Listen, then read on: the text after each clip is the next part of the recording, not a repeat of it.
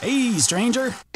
The Opus is moving out and into a new season as we continue to explore the ongoing legacy of music's most iconic records.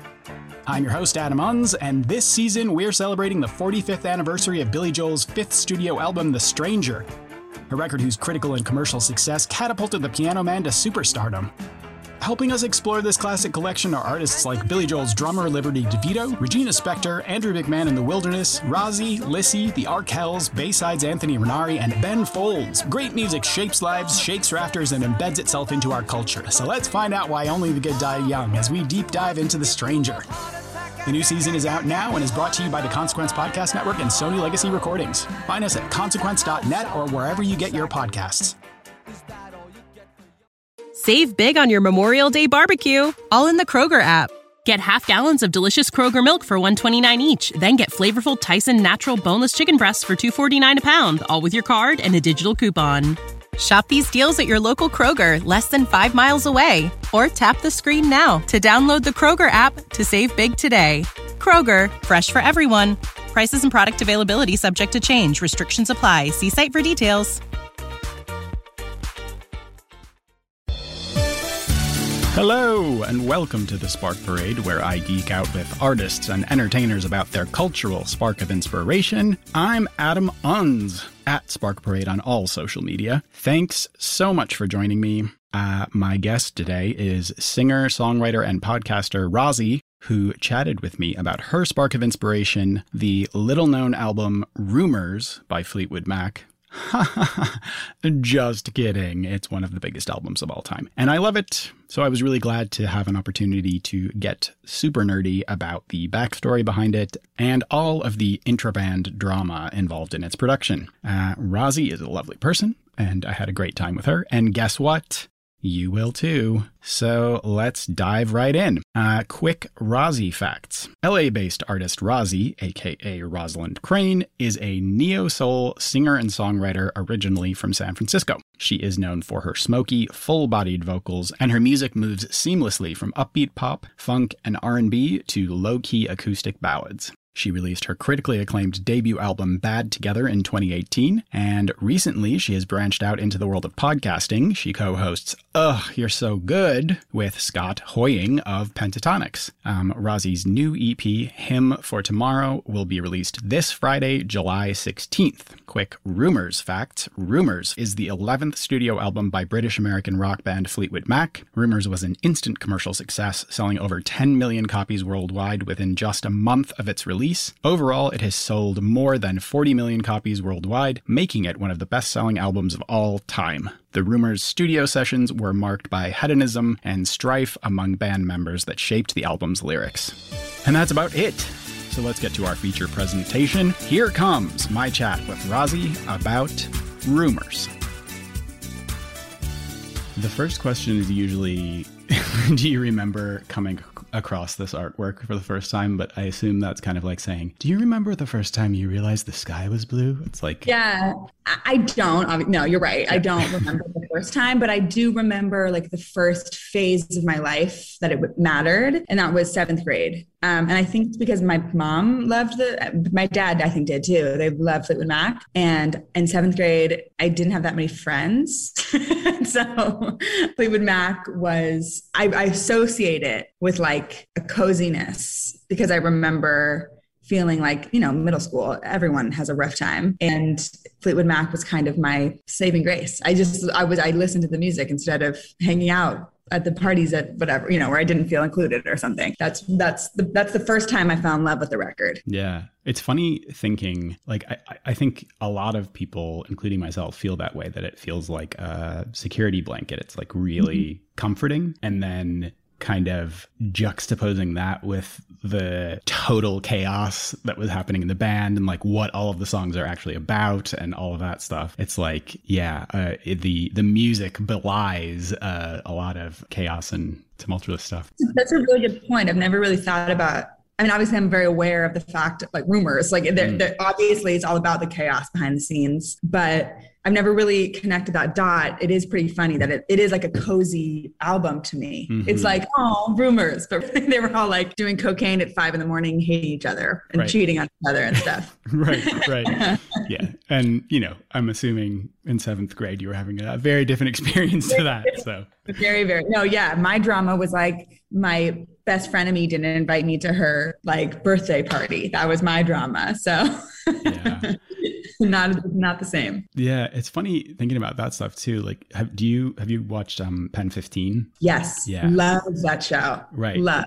And I think one of the things that it does best is like really getting to how much it hurts having things like that happen to you when you're that age, that it's like these very minor things that as an adult, you're like, somebody doesn't invite you to a party and you're like, that sucks. That's kind of mean, but whatever. And you move on. But when you're like 13, it's like, it marks your year. Yeah. Like my year was marked by, that's so true. I think Pen 15 is exactly how I was feeling when I first fell in love with Fleetwood Mac.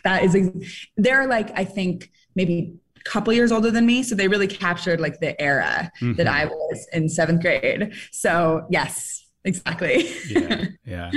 And I think having like a band that's unique in a lot of ways, but it's sort of like at least 3 bands. Like every member is kind of their own thing, and it's like they come together and piece all of this. It's like, this patchwork, but especially the 3 vocalists that I guess it's like kind of like the Beatles, that you can tell when it's a John Lennon song or when it's a Paul McCartney song. And with this, it's, the same situation where the person who's singing is normally the person who wrote the song. Yeah. But it's still it's feels like pieces of a puzzle that they all fit together, even if it's kind of disparate sounds coming into it. Well, I do think that's a secret to some of the greatest bands are multiple singers and multiple songwriters, you know, like, which makes sense. It's like you bring everybody brings their best thing and you only have room for the best. So it ends up being, just better quality stuff across the whole, like that's like why this whole record is phenomenal, because they had 3 main songwriters all writing. So they just chose everyone's like 3 best songs. That's why I feel like, and then also I think, at least I personally love really great harmonies and like really great vocals. And I think they totally feel like the Beatles to me. I always kind of feel like Stevie Nicks is John Lennon and Christine McVie is Paul McCartney. Like Christine and Paul both feel like they have like that melody gift, like they really know how to like purely entertain, and they give the gift of like a non-pretentious like genius, like they just want to like write a great melody that everybody loves. That's of course just my interpretation as a fan, and of course there's so much depth to their songs. I'm not saying I'm obsessed with both of them, and they have so much depth, but they just are givers in that way, versus Stevie and John Lennon, who to me are more like like the witch of the band in a great way. They're like the spiritual mystery source of pain and like the beauty of suffering. They just seem to capture those 2 sides of like humanity, which is why I think it works so beautifully together. Yeah. I totally agree with that. I think they're very similar bands in that way. Yeah. Have you ever heard of Night of 1,000 Stevies? No. It's like this thing that happens. It used to happen at like the Highline Ballroom in New York. And I'm assuming they haven't done it for a couple of years for obvious reasons. But it's like people come dressed up as Stevie Nicks, and people like do perform and do covers, and the people who run it, there's like, I think at least one of them is a drag queen. I was going to say that feels. Yeah. But yeah, I was just thinking like one of the people who runs it, I went one time because my friend is obsessed with it and dragged me along. And the person who is introducing it was like, oh, we're all here because we love Stevie and we love crystals and water and all those good things. So it's like that kind of thing. It's like mystical, yes. And I watched the like VH1 Behind the Music about Fleetwood Mac in preparation for this, as part of the preparation for this. And yeah, she was talking about that as well. It's just amazing. Like, the person who believes in fairies and has like, long flowing scarves and, just like that kind of real like hippie foundation. Totally. Yeah. Which I totally feel. I mean, they made the record, as far as I know, mostly in Sausalito, which is, I'm from San Francisco. So I think maybe I kind of felt that before. I didn't know that when I was a kid, but there's like a Bay Area energy that my mom grew up in. My mom's from Marin County and she was there in the 60s and 70s, you know? And I think it felt like witchy in a way that's really like, that actually is very cozy to me. It reminds me of my home.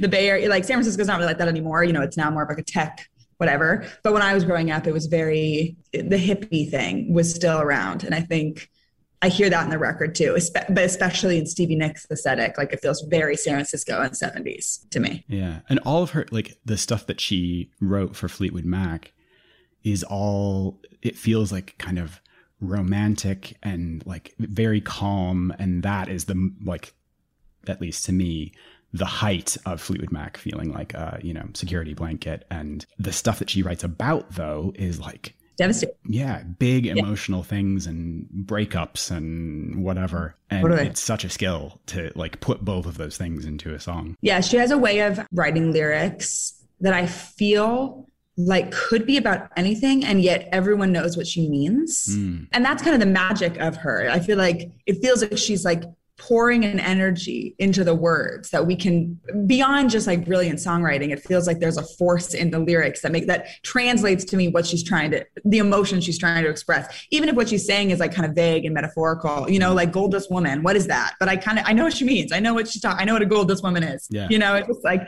I think she's magical. Yeah. I also always think of Players Only Love You When They're Playing from Dreams, which she wrote, you know, well before like Players Gonna Play was like a thing like that. You know what I mean? Like she's talking about guitar players, but like what unbelievable, like lyrical foreshadowing. Like she just feels like actually maybe magical. Right. Like she's a fortune teller and a sorceress. And I love it. I think there's something incredibly empowering about that to me. Like a modern day witches I always kind of associate with feminism, you know, like these like women that were too powerful that needed to be killed because people couldn't handle it. That's how she feels to me, you know? Yeah. With Dreams as well, she wrote that song in 10 minutes. And there's all of this stuff around that they, you know, they were all at each other's throats, and she had either broken up with Lindsey Buckingham or they were in the process of breaking up and like weren't speaking to each other. And in the studio where they were working, Sly Stone had this room built for him that had like a bed and, you know, decked out and all of this like very 70s stuff. And she went in there and sat on the bed and just wrote it and then brought it back and was like, what do you guys think of this? And she said Lindsey Buckingham hadn't been speaking to her, and he looked at it and just like smiled. And it was like the only thing they could really communicate about was music. Wow. That's beautiful. Yeah. And blessing of her to be able to do that, but totally. Yeah. And I think the contrast with that, the women in this band are everything to me. Lindsey Buckingham, like I feel he's supposed to be a dick. And everything that I've heard about him is that he's like an impossible person. And I like the songs that he wrote, but it's still like I'm much more in tune with the women. And I love his songs, but I also am drawn to the songs by the women. I mean, he kind of feels like the pop master on this record to me. It's like he's really bringing the like catchy, big banger melodies, which are incredible, you know, and I love them. But for me as a fan, I'm always more pulled towards like the emotional, lyrical depth that I'm not saying he doesn't have, but the women just have in spades to me. So I'm a little bit more drawn to them too. Yeah. And I think it's also a little bit about subtlety, like the comparison, the breakup songs on that album from both sides of that couple that like Go Your Own Way is like, fuck you, get away from me. And Dreams, this was another thing that Stevie Nicks was talking about. She's like, you know, he's basically saying, I don't want anything to do with you. You suck. And she's saying like, let the rain wash you clean. Like, you know, just trying to have a bit more introspection. Totally. Yeah, no, totally. I guess that's the other thing that's amazing about the album is whether you're aware of it or not, you're really experiencing like the whole picture of a relationship and a breakup from literally both people's sides. Right. You know, like how rare is that in an art form? You know, I write very personal songs about people in my life all the time, but you don't get to like hear the rebuttal like on the like on the record. Like that's pretty cool. Totally. And like Christine McVie wrote You Make Loving Fun about the guy who she just started dating. I know. A sound engineer or something. I know. That's the thing about this record too, that like has really stuck with me is as a songwriter, my mantra is if I'm embarrassed to put it in the song, I'm on the right track. Like that's my belief is the more personal and kind of scary it is to share, the better it is, because that's where the good stuff is. Mm-hmm. And this record, I mean, it takes it to a whole nother level. I can't imagine coming into a room with an ex who I was making this record with and sitting down and playing this song about the guy I was cheating on him with. I mean, it's like so brave. It kind of overall, I find it just like so inspiring because I'm like, way to prioritize your art. I like, that's not easy. That's would be very hard for me to do. And I write really personal songs all the time. It just takes it to another level. Yeah, totally. I can't imagine working with somebody who you've just broken up with, much less in such an intimate way, and really needing to depend on each other and really needing to like all be focused on this song that's like about what a piece of shit you are.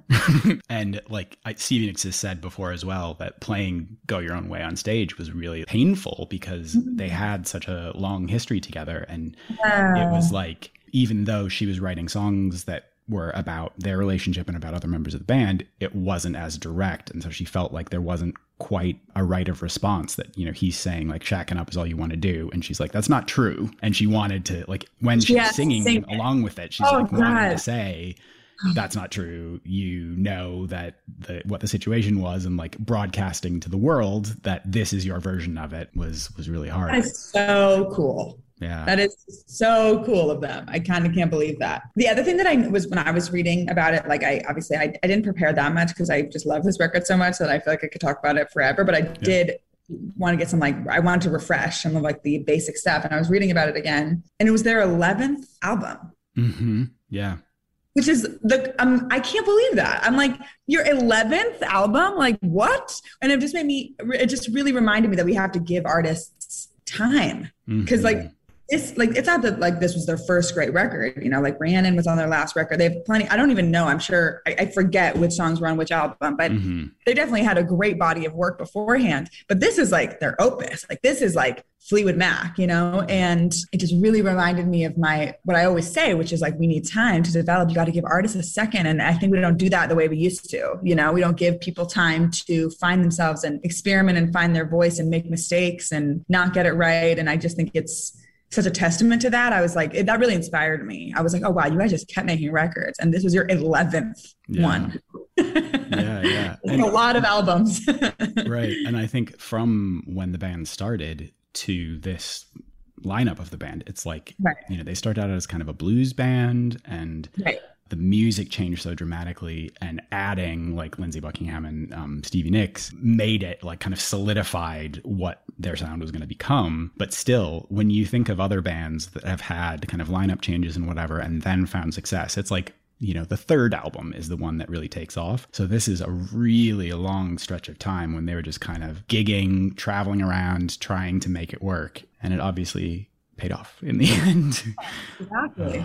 So inspiring. Yeah, it's totally crazy. And the album before this one had Rhiannon on it, and that album I think sold like 4 million copies, and that was enough to give them all of the freedom that they needed to make Rumors. And that's why, it was this very long process. They like canceled a tour because they were in the midst of making this album. Right. I love that. Oh, but that Landslide was on the one right before. Yeah. And it wasn't even a single. That's hilarious. Yeah. Say You Love Me. That's what I was thinking of. Say You Love Me. Love it. Yeah. And those two songs, I think, were the big singles off of that album. Rhiannon and Say You Love Me.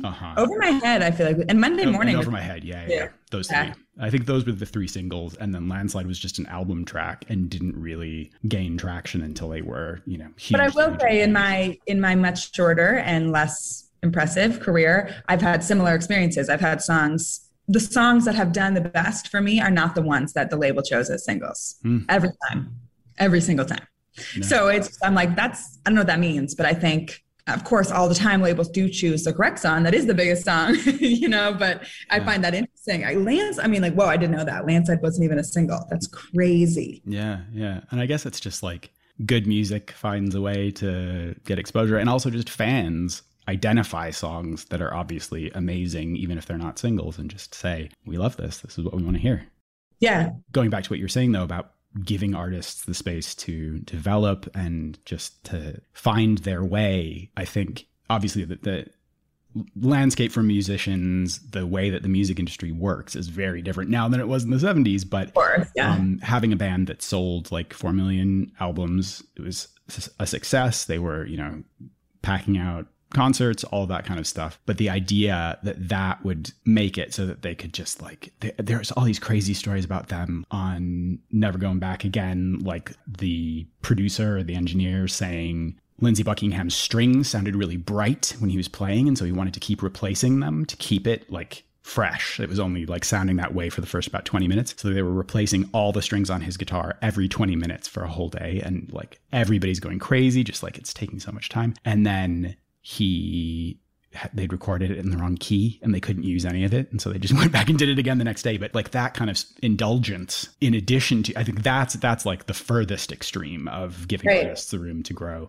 But at least saying there's something here, they're building a fan base, and it could take an album or two before we really get them into, before they even figure out what kind of band they are, what their sound is, all of those things. And now it's just also like instant gratification. Everybody wants to see proven results straight away, or else they're out. Exactly. Yeah. I think it's a waste. I think it's or maybe waste is the wrong word. I think it's a detriment to us as a culture. I think we're going to miss out on art if we don't give people time to get it right. I get why we can't do that. I understand music industries. It's a tough, obviously, I know that. And I understand those decisions, but I just think the greatest art sometimes takes a second. Mm-hmm. I mean, think about your favorite artists that did have a huge hit. Like, okay, Beyonce, right? She was huge. She's been huge forever. She's always huge. But it was nothing like Lemonade. Like Lemonade was like her opus. That like changed the conversation of what Beyonce is. She's like this Michael Jackson level artist that is kind of, we can't live without her, And I have felt that way for a long time. I personally feel that way about her album 4. I think that album is good. But I just think as a culture, because she had such massive success, she was given that time. Because she had such huge hits, she was given that time to develop as an artist. But think about all the people who didn't. There definitely were people who just didn't have that opportunity to become what she became. And I think we miss out. We miss out on such incredible art that makes everybody so happy. What makes people happier than music? Nothing. Totally. Maybe food. That's about it. Yeah. But yeah, I'm thinking about like Amy Winehouse. Her first album was Frank, and I was living in the UK at the time that it came out, and it was like, did decently well. There was one big single from it, but I don't know that anybody was like, this woman is about to light the world on fire. And totally. Then Back to Black. The second album is incredible and, changes everything. So yeah, that kind of stuff that it's like, even though I don't think she was in danger of like being dropped by her label or anything, but it's just the progression, seeing that sometimes people need to work things out on their first album. If she had been signed to a different label, she might have not had that second chance. I think I don't know that story. I'm a huge Amy Winehouse fan, but I don't know that story. But my sense is she had someone who believed in her. So even though the album totally did well, but you're right. It wasn't like, Adele's the same thing, they both had albums that were like, oh, here you go.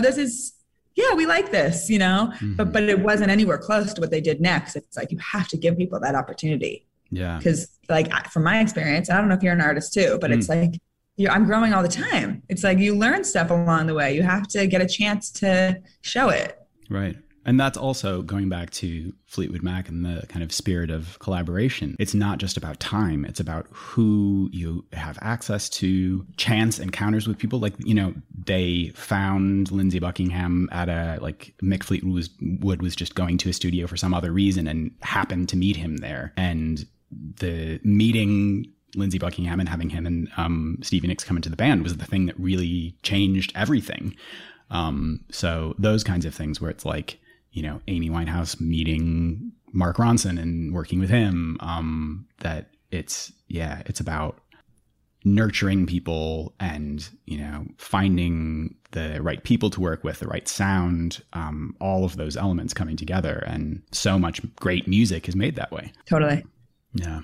another thing that I wanted to say about Christine McVie, I think her songs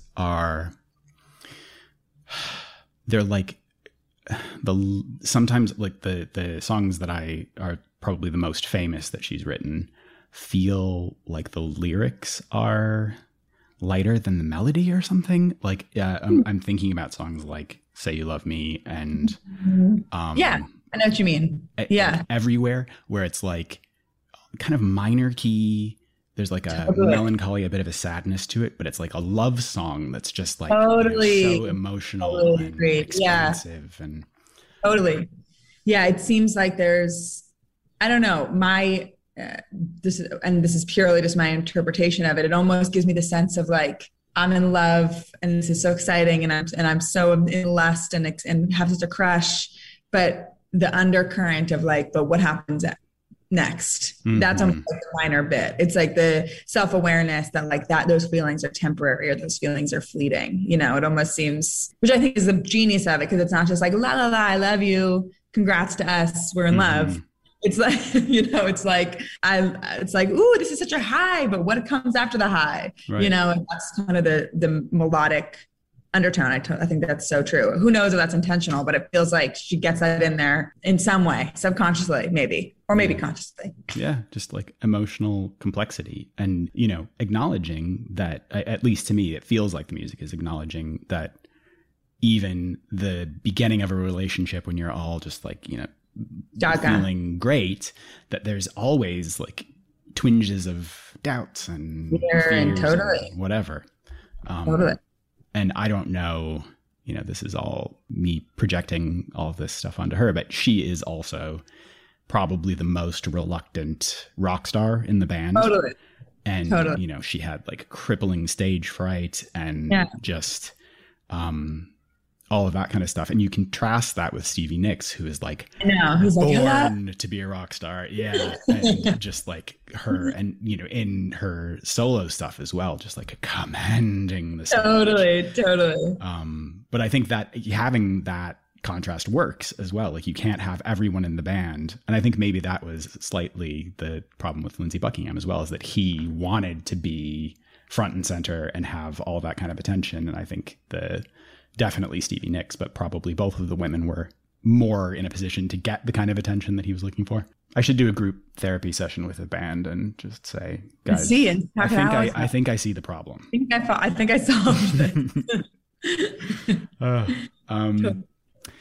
This has been an absolute delight. So much fun. Thank you for letting me talk about one of my favorite bands, albums, people ever. It's just so much fun. Same. And, you know, I've said it before that I love talking to people about all different kinds of art. I love talking about things I've never heard of before and stuff that maybe I'm not even into. But there is something very special about having a piece of work that is like, yay!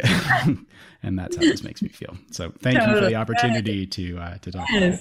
I'm so glad. So much fun. I loved it. Well, thanks again and take care. Awesome. You too. Thank you so much. Bye. Bye. That was so fun. Thanks again to Rozzi for talking to me. Her new EP, Hymn for Tomorrow, will be released this Friday, July 16th. So stream and download it a million times the second it becomes available. And now, quick inspirational cultural spark from me. So this week, it's Black Widow. Not because it's a great movie. It's okay. It's pretty fun, but it didn't change my life. But the reason it sparked inspiration for me is because I saw it in a movie theater. The first time I've been inside one for nearly a year and a half. It was weird and a little anxiety inducing, and it definitely reminded me of the fact that most people are garbage monsters. Just for the record, please don't relentlessly ask questions about the movie you're seeing in an outside voice while you're in a public place. And don't take off your shoes and put your gross feet on the seat in front of you. Top tips. Sorry, I digress. On balance, even with those distractions, it was so great to be back at the movies. And Black Widow is such a huge spectacle that it was amazing to see it on a big screen. So get vaccinated if you're not, and then go to the movies if you feel comfortable. It's very fun. And that's about all I've got this week. Please tell your friends about this show. It really helps to spread the word. I know I say that every week, but it does. And subscribe if you haven't done that already, or follow the show or whatever your podcast listening platform of choice lets you do. And other than that, take care of yourself, have a fun week, and until next time, bye.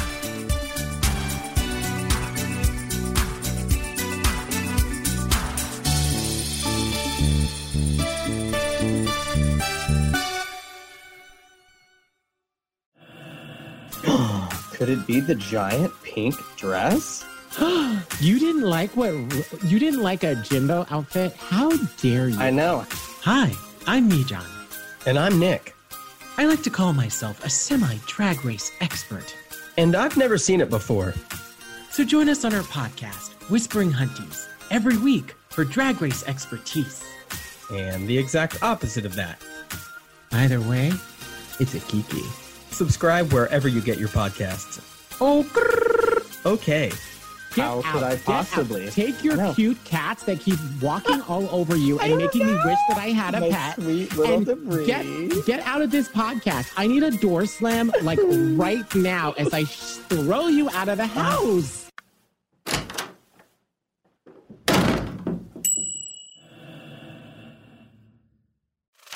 Thanks for listening to the Apocalypse Podcast Network. For more great podcasts, go to apocalypsepodcastnetwork.com. And remember, every time you support one of our sponsors, you're supporting the podcast you just heard.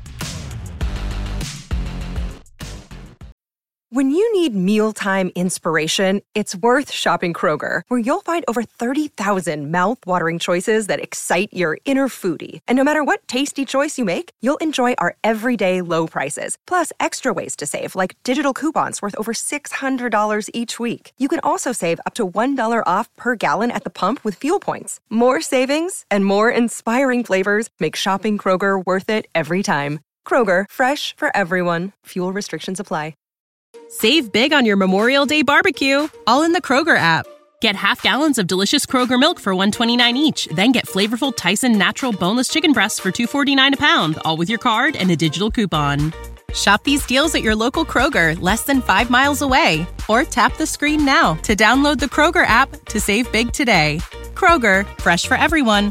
Prices and product availability subject to change. Restrictions apply. See site for details.